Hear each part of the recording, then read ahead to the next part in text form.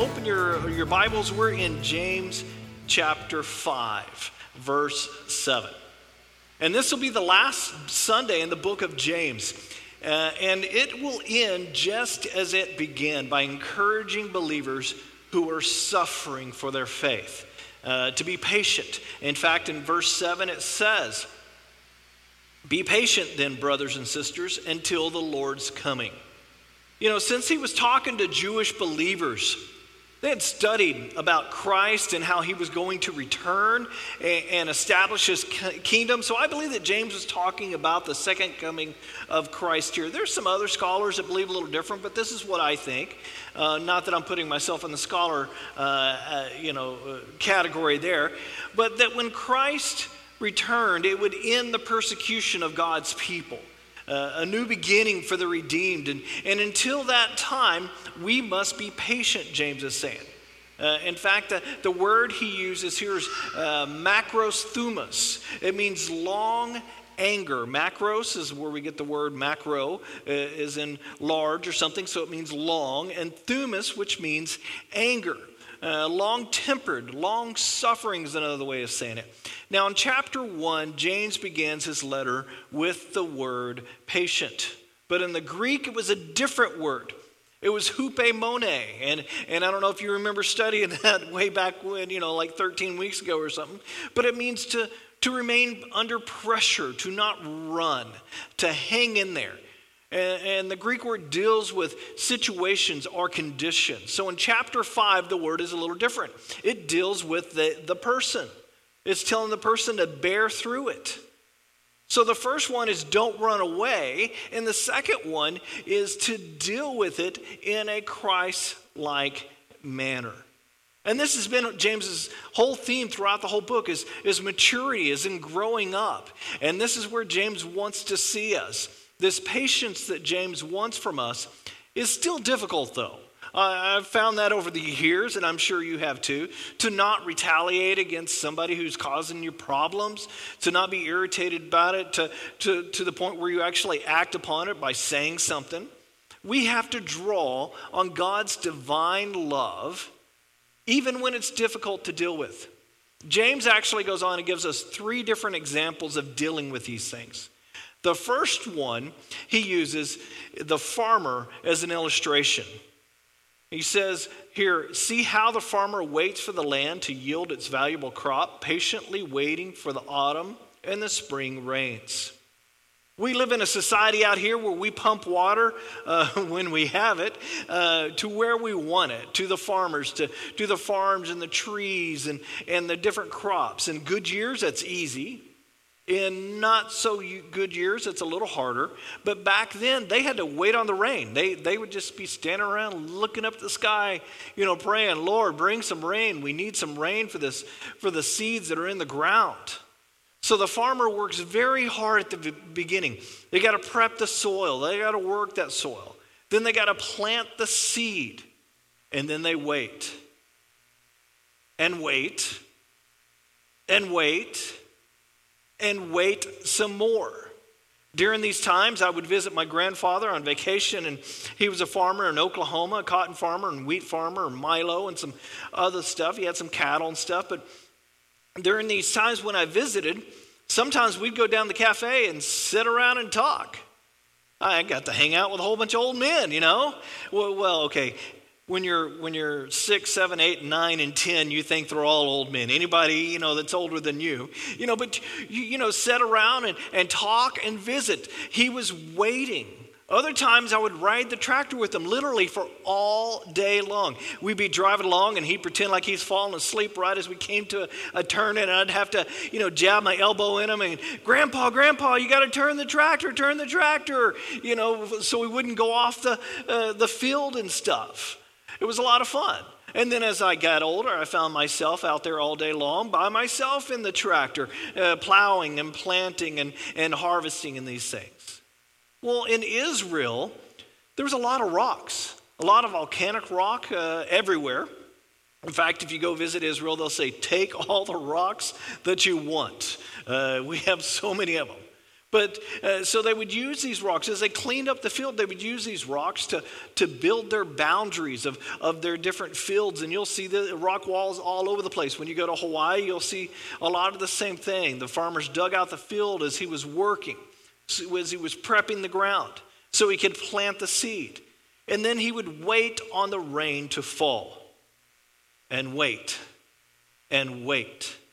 Eventually the spring rain would come and the fall rain would come and then he would wait more, and then the spring rain would come, and then the harvest time would be upon him. And this is what we do with the kingdom of God. We prep people by building relationships.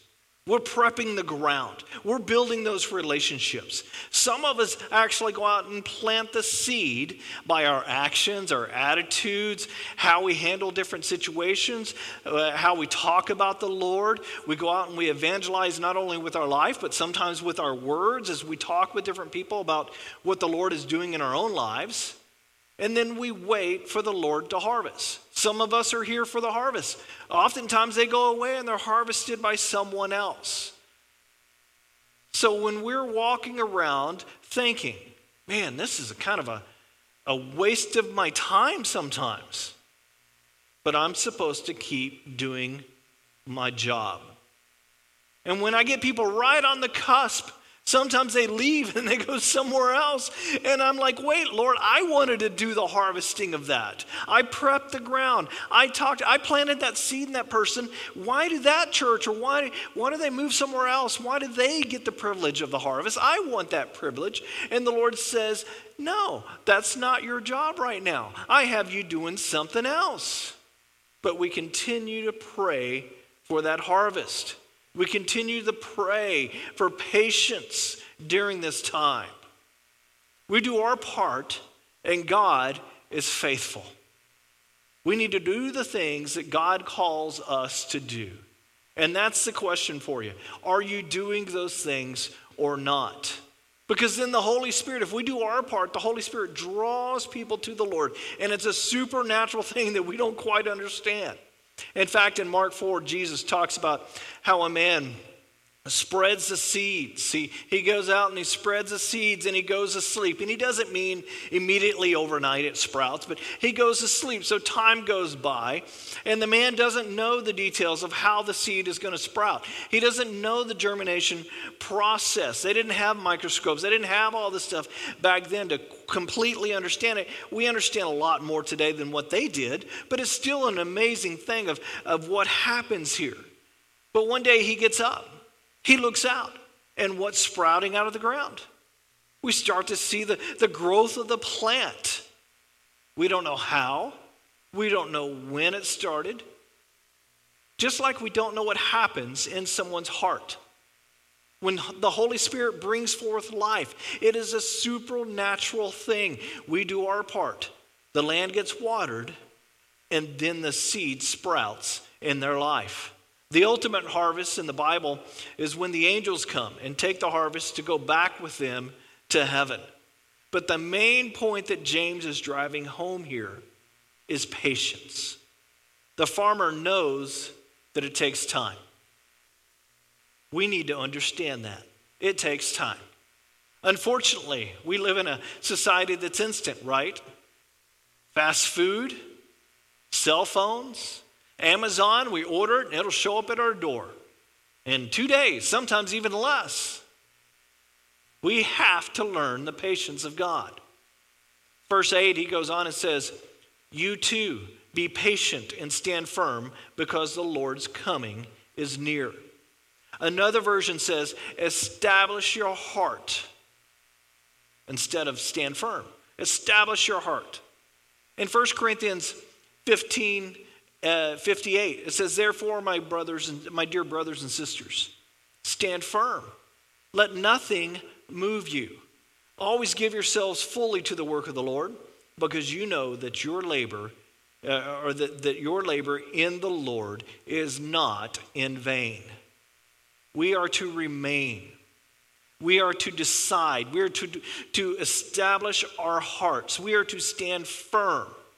You do your part, and then God brings forth life into people. Our labor is not in vain. Sometimes we see the result. Sometimes they go off and it's years later and you hear back that God has done something amazing. So we need to do our part. Galatians 6:9 is another great example of the world telling us to stand firm. I'm not going to go into it today, but please take your time and read that in Galatians 6. You know, it's been a little more than 30 years since Pentecost when James writes this book, since the time that Christ died on the cross. They were starting to wonder if Christ was returning. They believed it was going to happen very quickly. So now some were doubting. And James is saying, no. You need to stand firm. You need to decide where your beliefs are. Don't lose hope. You need to be sure and just do your job because you don't understand the workings of God.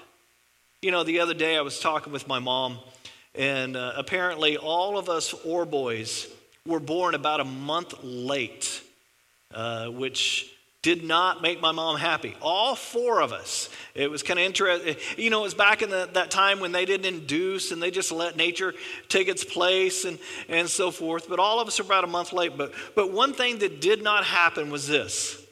My dad never looked at my mom and said, "You lied, you really aren't pregnant because the baby is not here," when they said it was going to be here. It was obvious that she was pregnant, right? I mean, how obvious could it be?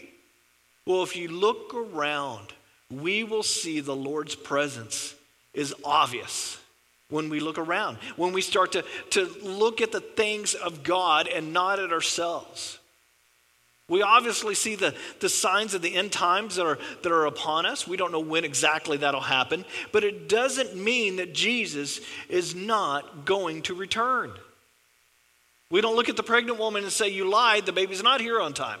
We don't look at God and say, "You lied," because Christ hasn't returned yet. We don't know the timing of God, so we keep our eyes on heaven, and we're faithful to those that we're serving. When the master comes, the Bible says the master will see that you're faithful. You don't want to be caught not being faithful. You want your master to see that you're faithful. It goes on and says in verse 9, "Don't grumble against one another, brothers and sisters, or you will be judged. The judge is standing at the door. Brothers and sisters, as an example of patience in the face of long suffering, take the prophets who spoke in the name of the Lord." So if we're looking upward, we're not looking outward. Our focus stays on God instead of each other. Our problem is that we stay focused on each other, so we start looking at each other's faults. You know, I've learned over the years that there's certain things that irritate me. There's certain things that maybe some of you sitting here do that might irritate me, but guess what? I've also learned that there's certain things that I do as a pastor that irritate you just as much. But when our focus stays on God, that's the key. Because if our focus stays on each other, it produces grumbling toward each other. And it divides us, as we've talked about many times. And a bitter spirit will well up within us. And that spirit is a destroying spirit. Romans 14:10 tells us to stop grumbling about each other as Christians. All throughout the scriptures, it tells us to stop grumbling. One, about this life and our difficulties, and other times about each other. And we need to be careful of that. In Romans 14, it says, "So then each of us will give an account of ourselves to God. Therefore, let us stop passing judgment on one another. Instead, make up your mind not to put any stumbling block or obstacle in the way of a brother and sister." And we've talked about that before. I'm not going to go into nuances of that, but, you know, a series of Romans online, so go check that out, Romans 14. But also in 1 Corinthians 3:10, it goes and it says, "By the grace of God, or by the grace God has given me, I laid a foundation as a wise builder. Someone else is building on it. But each one should build with care, for no one can lay any foundation other than the one already laid, which is Jesus Christ. If anyone builds this foundation using gold or silver or costly stones, wood, hay, or straw, their work will be shown for what it is. But the day will bring it to light, because of the day will bring it to light. It will be revealed with fire, and the fire will test the quality of each person's work. If what has been built survives, the builder will receive a reward. If it is burned up, the builder will suffer loss, but yet will be saved, even though only as one escaping through the flames. This is saying, if you are a Christian, you're going to heaven. You are going to heaven. You do not need to doubt that. But this is also saying, if you build on anything else other than the foundation of Jesus Christ, it will be brought to bear. It will be, out there for all to see. And it'll be burned up if it's not built on Jesus Christ. In other words, your reward goes up in flame. But if everything you do is about Christ, then your reward shows itself. And, the building shows itself. It has survived, and God is going to reward you about that or with that. Our actions need to be of God. We need the right motivation, because it's not about recognition. It's not about personal gain. It is about Jesus. In 2 John, starting in verse 8, it says, "Watch out that you do not lose what you have worked for, but that you may be rewarded fully. Anyone who runs ahead and does not continue in the teaching of Christ does not have God. Whoever continues in the teaching has both the Father and the Son." You know what this is saying? It's not how well you start. It is how well you finish. This goes back to one of my favorite words that I've talked about, time and time again in Philippians, apokaradokia, sticking out your neck at the finish line. We just had the Olympics, and if you watched any of the sprinters at the end of the finish line, they stick out their neck and they stick out their body as they're going across to other words, they're doing everything they can to finish strong. So if we grumble, if we have bitterness, our focus changes and we don't finish strong. And this clearly says that we can actually lose some of our reward because of it. Well, back to James in verse 10, he mentions the prophets. He says, "Brothers and sisters, as an example of patience in the face of suffering, take the prophets who spoke in the name of the Lord." Now, many of these prophets in the Old Testament went through thick and thin. Israel often found itself living in idolatry, and the prophets would have to preach against that. And people do not like it when a prophet stands up and says, "What you're doing is wrong." People automatically get defensive, and they were preaching about it. And then you had all these false prophets that were out there saying, "Oh, Israel, don't worry about your sin. You're God's people. God loves you, so don't worry about your sin." It's not what it's about. The prophets were correct, and they were persecuted because of it. In fact, read Hebrews 11 about some of the things that prophets lived through. They were tortured.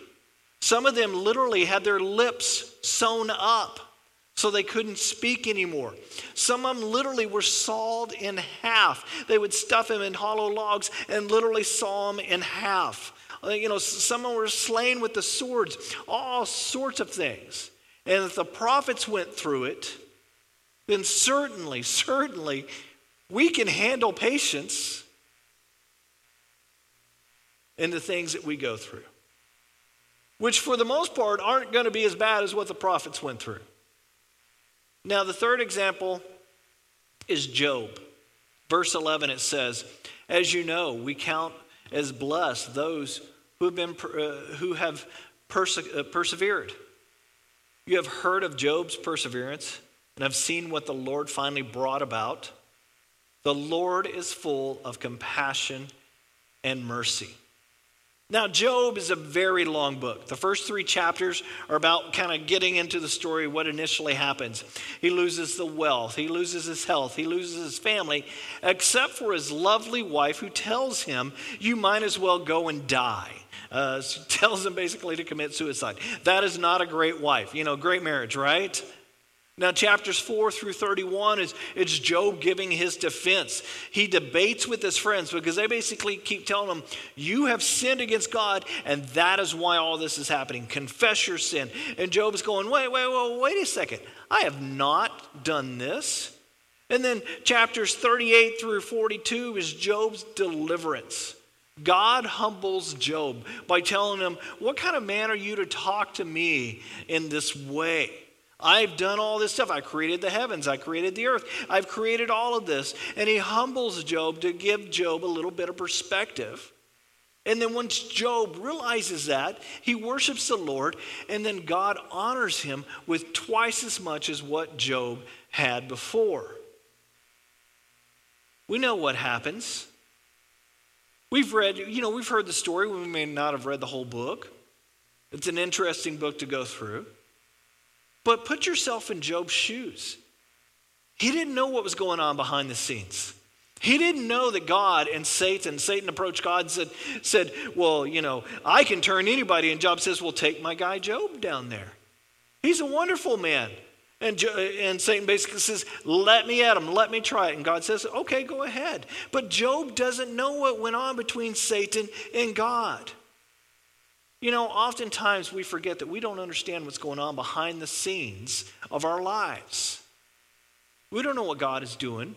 We don't know why God is choosing certain things to allow those things to happen in our life. But I do know one thing. We are called to be patient and to persevere through it. Now, when we hit verse 12, it kind of seems out of place at the very beginning. It says, above all, my brothers and sisters, do not swear, not by heaven or by earth or by anything else. All you need to say is a simple yes or no, otherwise you'll be condemned. I think what he's trying to say here is this is about other people. This is about others. Sometimes we make other people suffer when we give our word and we don't keep it. And we're going to talk a little bit about that a little later in this sermon. But when we give our word, we need to keep our word. James is kind of in a review mode of his letter. He's talking to those who hired people and didn't pay them on time. In other words, you were breaking your word. You were saying, in the name of God, don't worry, I'm going to pay you, and I'll pay you tomorrow morning for the day's wages. The problem was they had to feed themselves that night. They had to feed their family that night. They worked on a daily basis and got wages each day. So he was saying, don't hold back. Let your yes be your yes and your no be your no. Don't swear on something. In fact, Matthew 5, 34 through 37 says, but I tell you, do not swear an oath at all, either by heaven, for it is God's throne, this is Jesus talking, or by the earth, for it is his footstool, or by Jerusalem, for it is the city of the great king. And do not swear by your head, for you cannot make even one hair white or black. All you need to say is a simple yes or no. Anything beyond this comes from the evil one. This goes toward our maturity, as James has been talking about. And Jesus was saying the same thing. When we give our word, we keep it. We don't bring oaths into it, because oaths are binding. And then once we're bound to something, then we have to start looking for loopholes where there's none. An oath is taken in the name's Lord. Anytime it's taken in the name's Lord, it's binding. An oath in the Lord's name is not a wishy-washy type of thing. Just do what you say you're going to do and forget the oath taking. Just yes or no. Godliness doesn't take an oath. So you need to forget about that. Don't swear by God. Don't swear on your mother's grave or anybody else's grave. If a person has to say something like that, it makes you wonder, Why are they saying that? And what do they have to hide? Are they being truthful? He goes on in verse 13 and says, if anyone among you is in trouble, let them pray. If anyone's happy, let them sing songs of praise. The word trouble here means difficult circumstances. Paul used a word describing his troubles preaching the gospel when he talked to Timothy in the book of Timothy. And James is saying the same thing here. A mature Christian doesn't lash out at others. And sometimes that's hard. When we're going through difficulties, we're supposed to pray. We're supposed to ask for God's strength to deal with it. Then ask for his wisdom to figure out how to use the situation for the glory of God, because that is what our lives are about, God's glory. This is the maturity that James has been teaching us. In verse 14 it goes, if anyone among you is sick, let them call on the elders of the church to pray over them and anoint them with oil in the name of the Lord. Now I want to point something out here. I've been in full-time ministry since 1994, and I've heard many times over the year through different church people. I grew up in the church, and I used to hear this all the time. And I was sick, and they never even came over. They never even called. Well, first off, sometimes we don't even know a person is sick. Why? They never tell us. We didn't know a person was in the hospital because we don't find out until they're out of the hospital. You need to tell us. You need to call the elders. You need to call the pastors. You cannot assume that they know everything. And right here in Scripture says, you have the responsibility to contact us. Now, James, notice one thing he doesn't say. He doesn't say, you will be healed. See, in our maturity, we understand it's up to God about what happens. Again, there may be a reason for what's happening that we do not understand at all, in the middle of all this. So we trust that if we're not healed here on earth with whatever ailments we're going through, that we will be healed when we go to heaven. We're going to be healed one way or the other. But it's all about God's will being done. In 1 John 5:14, it says, this is the confidence we have in approaching God, that if we ask anything according to his will, he hears us. See, our confidence is God hears us. Not, well, God's going to do what I say. God is listening to us. What he chooses to do is up to him. I can pray for a church on the beach of Hawaii, which I have over the years. Lord, just give me that church. For some reason, God has decided that's not the will that he has for my life. So I just have to visit as often as I can, right? It's the same for our health. We tell God what we want, and then we put it in his hands. We let him make the decisions. Now, this last part is very interesting. We don't completely understand it all. There's many debates about what he's trying to say amongst the scholars, but it starts out in verse 15, and the prayer offered in faith will make the sick person well. The Lord will raise them up. If they have sinned, they will be forgiven. Now, James could have in mind here the idea that sickness is due to sin. And I think this is correct in some ways. Not all sickness is due to sin, but the Greek is talking about a continuous sin. Like, I tell you, if you drink a lot, you're going to have, you have that continuous, where you're getting drunk all the time. You have that continuous sin going on, and you will get sick. Your body will break down. There's other sins that will lead to certain things, this constant sin, and then God disciplining a person. 1 Corinthians 11 talks about this, and you can read about that later if you want. But discipline doesn't mean you're no longer a Christian. When I discipline my child, is he no longer my child? Of course not. I love them. I'm just trying to teach them along the way. Verse 16, it goes on, it says, therefore, confess your sins to each other and pray for each other so that you may be healed. The prayer of a righteous person is powerful and effective. Wow. Think about this. When was the last time you confessed your sin to someone else? Yeah. We like to hide our sin, don't we? We don't want anybody finding out about our sin. We don't talk about our sins. We don't talk about our struggles. Therefore, we do not ask for prayer, and then we won't be healed. James says a righteous person's prayer is powerful and effective. We need to tap into that. We need to ask for prayer and tell each other what we're struggling with.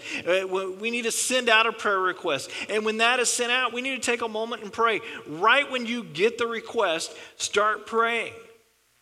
This could also mean, another idea is this could also mean that somebody is weary, who needs prayer for strength in their life or whatever they're going through. So the point is that we need more prayer. This is how powerful your prayer is. It can be used in God's name to heal someone. He also compares us to Elijah, a giant in the Old Testament. In verse 17, it says, Elijah was a human being, even as we are now, or even as we are. He prayed earnestly that it would not rain, and it did not rain on the land for 3.5 years. Again he prayed, and the heavens gave rain, and the earth produced its crop. Now, when's the last time you've been compared to a person in the Bible?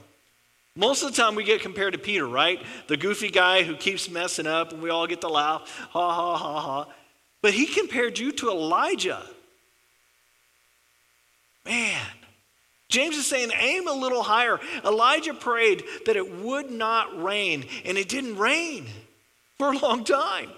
And then he prayed for it to rain, and the heavens opened up, and the rain came. And that is the power of prayer. Verse 19, it says, my brothers and sisters, if one of you should wander from the truth, and someone should bring that person back, remember this, whoever turns a sinner from the error, there we go, got the slide over. Whoever turns a sinner from the error of their way will save them from death and cover over a multitude of sins. You know, many people think that this is about evangelism to the lost, which that is good to do, to evangelize. But I don't think this is what James is saying here, because James is writing to Jewish Christians.